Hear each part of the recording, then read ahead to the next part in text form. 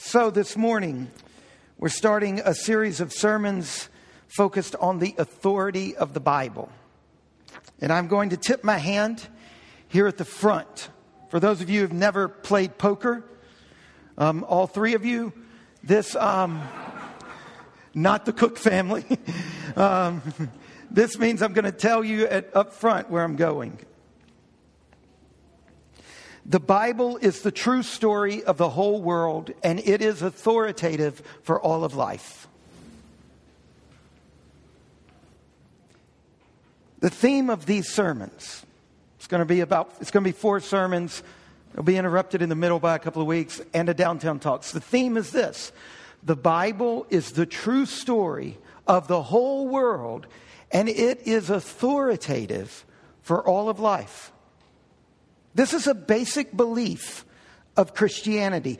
The authority of the Bible is an essential component of the Christian faith.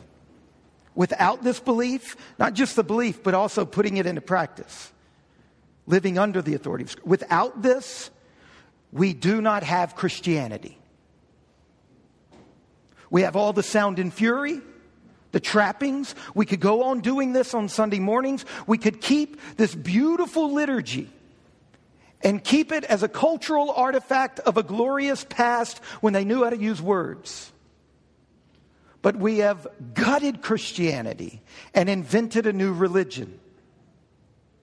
The belief that the Bible is the true story of the whole world and it is authoritative for all of life is essential to Christianity. Take it away and you do not have Christianity. You have a civic religion that guards the status quo of your particular culture, but you do not have Christianity.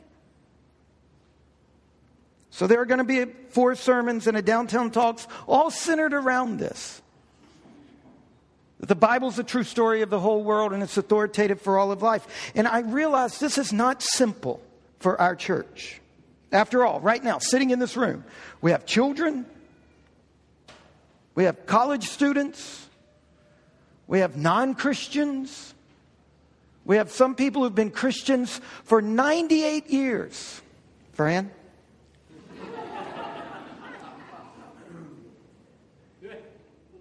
And those of us who have been Christians a long time, our diversity is astonishing. We're recovering fundamentalists, Episcopalians from cradle, Presbyterians, Mennonites, Baptists, Methodists. Sounds like a bad joke. In all of these backgrounds, we should never underestimate the different views we have on the Bible in this room. The different baggage and opinions and perspectives and beliefs when it comes to how we think about and view the Bible. So what I'm going to do to start this series is to try to get us all on some level ground. I want us to take several steps way, way back.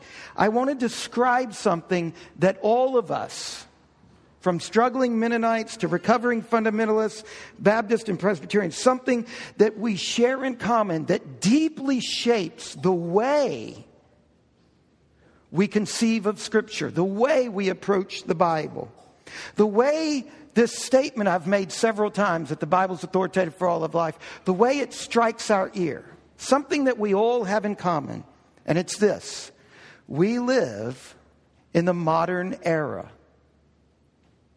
All of us do.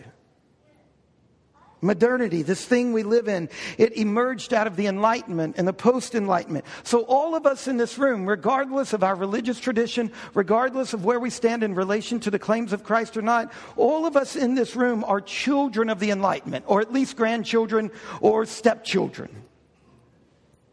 And we should be grateful for this. After all, who among us, when they have a toothache, wants to go to a medieval dentist? We should be grateful for the Enlightenment. But the incredible benefits of the Enlightenment, of modernity, this is not all there is to the story. At the very center of the Enlightenment, the engine that drives modernity is this. Big word, I'll try to unpack it. Human autonomy. That is the driving force of the Enlightenment. the driving force of modernity. In the words of Immanuel Kant, one of the founders of the Enlightenment is fundamentally our exodus from the voluntary imprisonment of refusing to trust our own understanding. So the motto of the Enlightenment always has been, have the courage to use your own understanding. Now, you might not know that, but you've said some version of it. Your faith is not yours until you own it. Only children of the Enlightenment would say that. That is a product of the Enlightenment. You see, at the heart of the Enlightenment is a view about what it means to be human, about the nature of human beings. The Enlightenment said the old way, that's the Dark Ages. Now look, what if you got a divorce and you called your ex-wife the Dark One? You're tipping your hand as to your prejudice about her. When you get to a moment in life and you refer to everything before it as the Dark Ages, there's an agenda behind that name, behind that title, behind that description. What does it mean to say we are the Enlightenment? What if our church said we're the enlightened ones and all other churches are the dark ones? We laugh. But that's what we do with history. When we say medieval, Dark Ages, now Enlightenment. Enlightenment said the old way, that's the Dark Ages. That's ignorance. That's being imprisoned in dogma and tradition. But now we've learned to throw off the authority of kings and priests. Now we think for ourselves. Now we use God-given reason. So we get democracy instead of tyranny, reason instead of dogma. So the society we live in is fundamentally suspicious of authority. The way to solve our problems, the way to a kinder, more just, more beautiful, the way to peace is reason, logic. And make no mistakes, when you go to college, that is what you're being indoctrinated in. Going to college is just like going to Sunday school. You are being indoctrinated. And at college, in our public school system, which my kids go to, which I support, there is an indoctrination. And it is fundamentally more than the fight over evolution or any of those skirmishes. It's about this.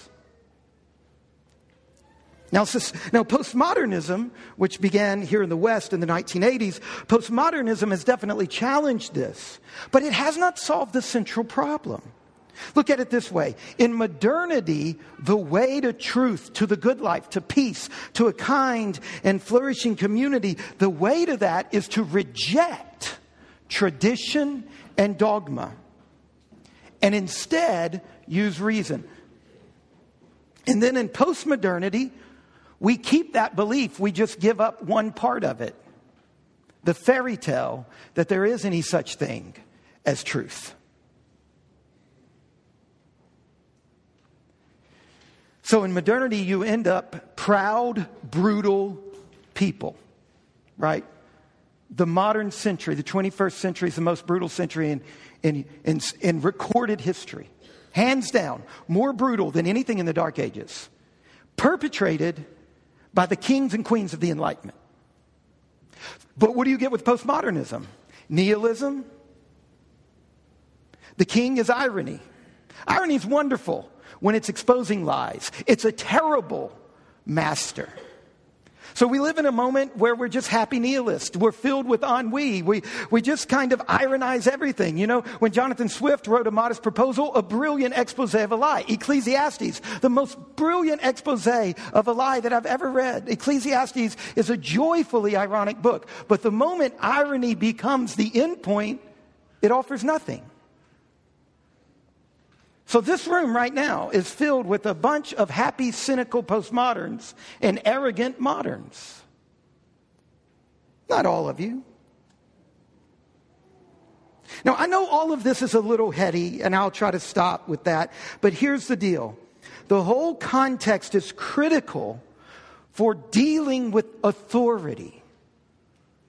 the authority of Scripture. When we think about the authority of Scripture, we've got to come to grips with our innate view of authority.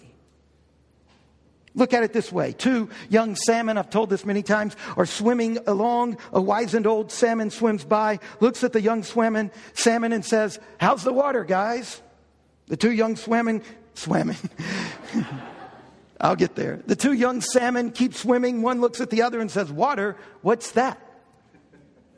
Did you hear about the whale that was told about an ocean? So this whale, he swam all over the Atlantic Ocean, the Pacific Ocean, looking for an ocean. And he can't find one. The point is, whoever discovered water, it wasn't a fish.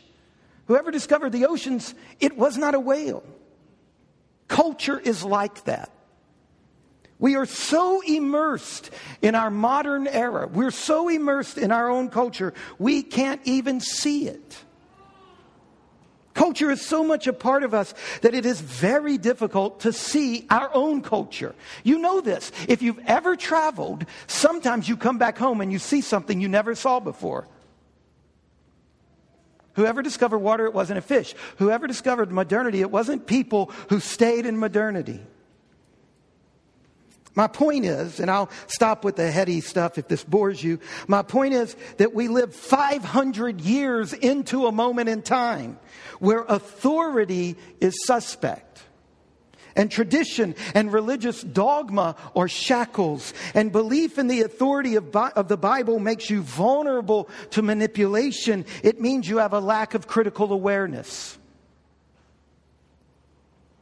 And working out of the suspicion of authority for hundreds of years, here in the West, we've learned that the Bible is unreliable when it comes to telling us what actually happened. We've learned that when it comes to science, well, the Bible's impossible. We know now it took billions of years to create this inhabitable planet, not 7 days. And when it comes to culture, it's regressive. I mean, have you read all the slavery and patriarchy in the Bible? And then there's the morality of the Bible. Have you ever added up how many people God kills in the Bible?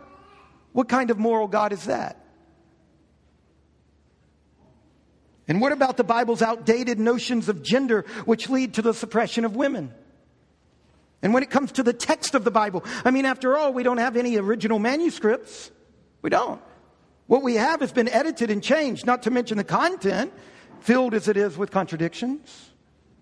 So we live in this stream that's been flowing for nearly 500 years, and it's produced a whole set of tools and a plausibility structure that tells us the Bible is historically unreliable, scientifically impossible, culturally regressive, morally suspect, and textually corrupt. That's quite a challenge. And what is the result? The result is that the Bible becomes interesting because it's a cultural artifact. It's been massively influential, so we study it.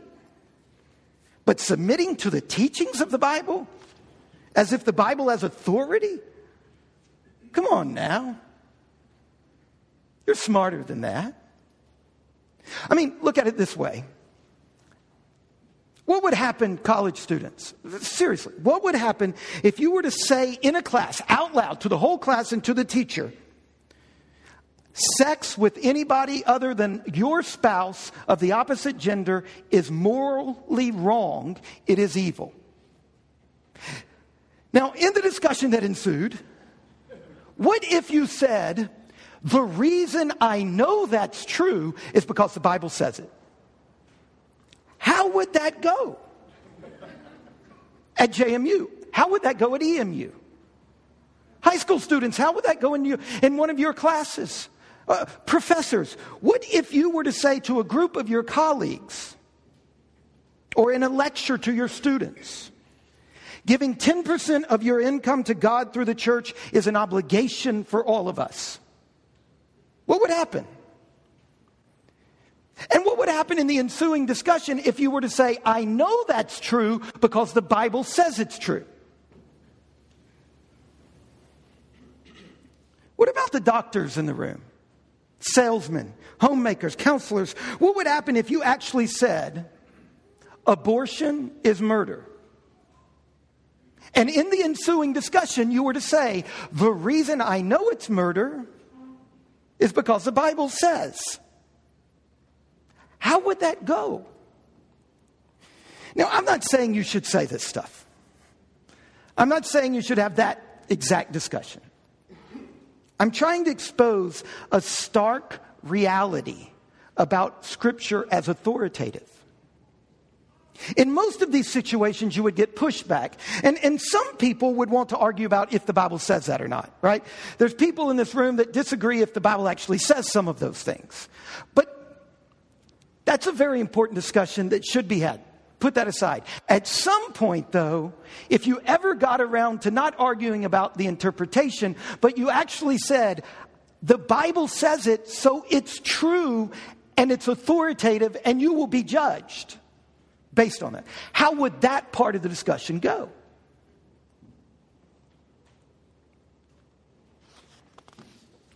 We live 500 years into an era that is naturally suspicious of authority, even more so of religious authority, even more so of this book. We live in a moment that says, if I can't understand it, if I can't see the logic in it, I'm not going to submit to it. We have a child who in a discussion with mom and dad frequently says, I don't understand. And my response is, who cares? Obedience leads to understanding. Try saying that to your colleagues at work. I get away with that at home because I'm dad. And this is the house. Bob, could you say that to your colleague? No, there's no way we can say authority in that kind of way. Now, this has been an incredibly long introduction, 3 times as long as I normally like to take. I promise the rest of the sermon won't follow suit. But we have to be honest. When I say the Bible is the true story of the whole world and it is authoritative for all of life today, this is a strong claim and it is going to challenge all of us because we are the fish, we are the whale, we swim in modernity. And listen, the resistance to authority lives in us. All right, end of the introduction. For the next part of the sermon, we're going to look at how the Bible itself describes its authority. Turn in your Bible to this passage that Noel read to us earlier, 1 Corinthians chapter 4. I hope you brought a Bible. We'll forgive Gil who uses that thing.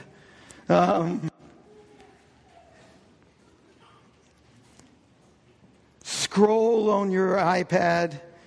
1 Corinthians chapter 4. If you need to use a table of contents, that's totally fine. The Bible is huge. It's massive. It's complex. It takes a long time to get used to it. 1 Corinthians chapter 4. Paul, the author of this letter to the church in Corinth, listen to what Paul writes in 1 Corinthians chapter 4, verse 6. I've applied all these things to myself and Apollo for your benefit, brothers, that you may learn by us not to go beyond what is written. Now, when Paul uses the phrase, what is written, if you write in your Bible, underline that. He is always referring to Scripture. In fact, he's already quoted the Old Testament 6 times in this letter. 1 Corinthians chapter 1, verse 19, chapter 1, verse 31, chapter 2, verse 9, 2:16, 3:19, 3:20. And each time, some point in your own time, you can go look up these. Each time when Paul quotes the Old Testament, 2 things are clear. First, when Paul quotes the Old Testament, he is treating the Old Testament as God's word directly addressed to him and the recipients of his letter. This is a remarkable thing. He's reaching into an ancient historical document that was written hundreds of years before his time, and he's treating it as God's word directly communicating today. Not an artifact to study historically. It's a relevant, living, present word of God to him and his recipients in that moment. And it's not just Paul and the Corinthians, and it's not just the Old Testament. The church, throughout history, when it comes to the Bible, whether it's the Old Testament or the New Testament, has made the same move. Anything less is sub-Christian. You can change Christianity all you want. But if you change its essence, have the humility to say it. The church throughout time has regarded Scripture as the place where we can expect to hear the voice of the one and only God. Second, for Paul, when he's quoting the Old Testament, for Paul and for the Christians in Corinth, and indeed for the church throughout history, there is an attitude about Scripture that whether it's the Old or the New Testament, it carries God's authority. It is not a dialogue partner.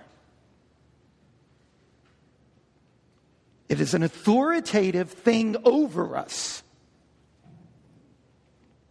Now, you might disagree with that, but that's taking the text seriously. A theologian by the name of John Calvin summed up the basic attitude I'm talking about when he wrote, God's will is to speak to us by the mouths of apostles and prophets. Their mouths are to us the mouth of the only true God. Apostles and prophets, he's not using some current charismatic version of that. He's talking about the apostles in Scripture and the prophets in Scripture. Another way to put it is what Scripture says God is saying. Christine read to us from Isaiah. Turn there. Isaiah chapter 55. Verse 10. Isaiah 55. It's a few pages to the left. Isaiah 55 verse 10. For as the rain and the snow come down from heaven and do not return there, but water the earth, making it bring forth and sprout, giving seed to the sower and bread to the eater. Now, you know that. You know that's what rain does. Snow does. In the same way, here's God, so shall my word be that goes out from my mouth. It shall not return to me empty. It shall accomplish that which I purpose and shall succeed in the thing for which I sent it. Pay very close attention here. Here is Scripture pointing away from itself. It, the Word of God, Scripture, shall accomplish that which God purposes. Do you see that? It's pointing away. Now, part of what this shows us, and this is critical to everything I'm going to say in the weeks ahead, is that the authority of Scripture is a shorthand statement. It's shorthand for this: God works through Scripture to bring about His kingdom. In fact, just listen to this verse from another part of the Bible, Romans 13. Let every person be subject to the governing authorities, for there is no authority except from God and those that have been existed and instituted by God. So anytime we're talking about authority from the Bible's perspective, it's always God's authority mediated. So whenever we say the authority of Scripture, that's shorthand for God's authority delegated to Scripture, working through Scripture to do something, to do this thing God is doing in our world. Now, this is foundational to any way of thinking about the authority of Scripture. The authority of Scripture is from God. It is God's authority exercised through Scripture. In fact, this is exactly what we see in Isaiah 55, verse 12 to 13. For you shall go out in joy and be led forth in peace. Beautiful image. Right? This is an image of human beings reconciled to God. And the next issue, look, the next image that we get in Isaiah is of creation being reconciled to the Creator. The mountains and the hills before you shall speak forth in singing, and all the trees of the field shall clap their hands. Instead of the thorn shall come up the cypress. Instead of the briar shall come up the myrtle. Look, this is the healing of creation. And it shall make a name for the Lord, an everlasting sign that shall not be cut off. What we see here is that Scripture is the vehicle God is using to heal humans and creation. Not technology, not education, not logic, not art, not government. The central thing God is using in the Spirit through Christ is Scripture. Now, what is God doing through Scripture? Well, it's something we've talked about many, many times. What is He doing? He's bringing shalom. A life of flourishing, prospering in our relationship with God and with each other in the context of a thriving and luxuriant creation. This is God's agenda. So look, when you hear me say the authority of Scripture, and you are naturally kind of bothered by authority, and you naturally think of authority as a tyrant, as a prison, remember the authority of God exercised through Scripture is the healing of creation. Who wouldn't want that kind of leader? Who wouldn't want that kind of boss? Who wouldn't want that kind of thing? Don't you want to submit to something that makes you more truly yourself? So when we talk about the authority of God and the authority of Scripture, we've always got to define authority according to Scripture. And it is this wise healing of creation and of humans. It is God's kingdom coming to birth on earth as it is in heaven. It is the renewal of every square inch of the cosmos. So when we're talking about the authority of Scripture, this is what we're talking about. When I say the Bible is the true story of the whole world and it is authoritative for all of life today, it would be wrong to feel negative about that. Yes, feelings can be wrong. They might be authentic, but they can still be wrong. And if your feeling about that is wrong, fix it. Right? If my wife says, I love you, and I feel tyrannized by that, and she's not being a tyrant, I'm wrong. And I need to get healed so that I can hear her rightly. Now, that's the single point I'm making this morning. Scripture is a vehicle God uses. It is the key vehicle God uses. Now, for the last couple of minutes, I want to push this into your life. When we're thinking and arguing and debating about abortion and sexuality and gender and healthcare and economics and education and other religions, the heart of the issue is the question of authority. Am I my own authority? Or do I only truly find myself when I submit to this God who has come to me in Jesus Christ and speaks to me in many ways, but most authoritatively through Scripture? So let me get obnoxious. Parents, family life today, raising children today is a disaster. Children today in America are beastly. They're rude. They're disrespectful. They lack self-discipline. And if a child doesn't learn self-discipline when he grows up, you know what an adult who lacks self-discipline does? It's bad. And you know what? It is no different in the Church of the Incarnation than it is in the world. Parenting in our church is awful. See, it would be really rude of me to sit here talking about sexuality and gender and abortion that we all mostly agree on, but not let the authority strike to the heart of our lives. Have you read more parenting books that were written in the last 50 years than you've read the book of Proverbs? The book of Proverbs is the greatest parenting book ever written. It carries the authority of God, and it is chock full of parenting advice. Do you know James Dobson or whoever better than you know Proverbs? See, you might be, in theory, submitting to the authority of God, but you're functioning like a modern. And let me get even more personal. There's a narrative in our culture that says disciplining children is bad. But that's wrong. You know why that's wrong? Because the Bible says it's wrong.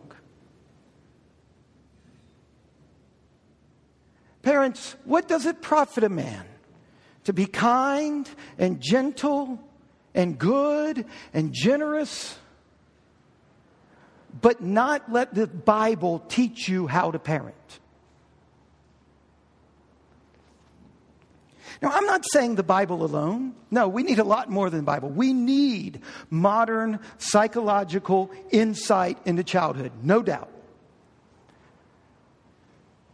If you go into life with the idea that the Bible alone is enough, you are really going to get messed up. It's not. And there are plenty of things that the Bible doesn't say anything about. What I'm saying, though, is, are you living under the authority of Scripture? Or because you think about parenting in a certain way and it feels logical to you, are you trumping Scripture? You see, that's the move. If I don't understand it, if I don't see it, if I don't feel its logic, then I reject it. All right, enough with the parents. Who else should I pick on? It's not just parents. It's all of us. The Bible is the true story of the whole world, and it is authoritative for all of life today. And as we learn it and yield to God's work in and through Scripture, what do we get? Life.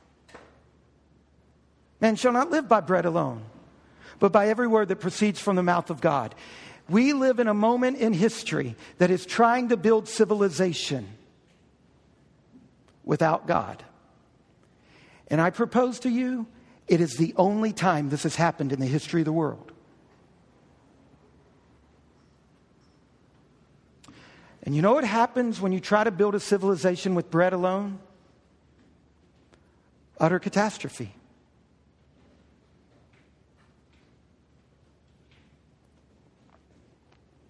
So we've got to learn to yield to God's authority in Scripture, not for the sake of stop acting like that and act like this, you're embarrassing me, but so that we can be who God made us to be, so that we can bloom like a rose blooms in the sun, so that all of creation can be led forth, jumping and skipping, so that we, like the mountains, can break forth in freedom and happiness and joy. There's so much more to say. So many questions, so many issues I've not dealt with. But I just want to get that one thing on the radar this morning. The Bible is the true story of the world, and it is authoritative for all of life. It brings life. In the weeks ahead, we'll come at this and try to answer a lot of the stuff I've left out. Let's pray.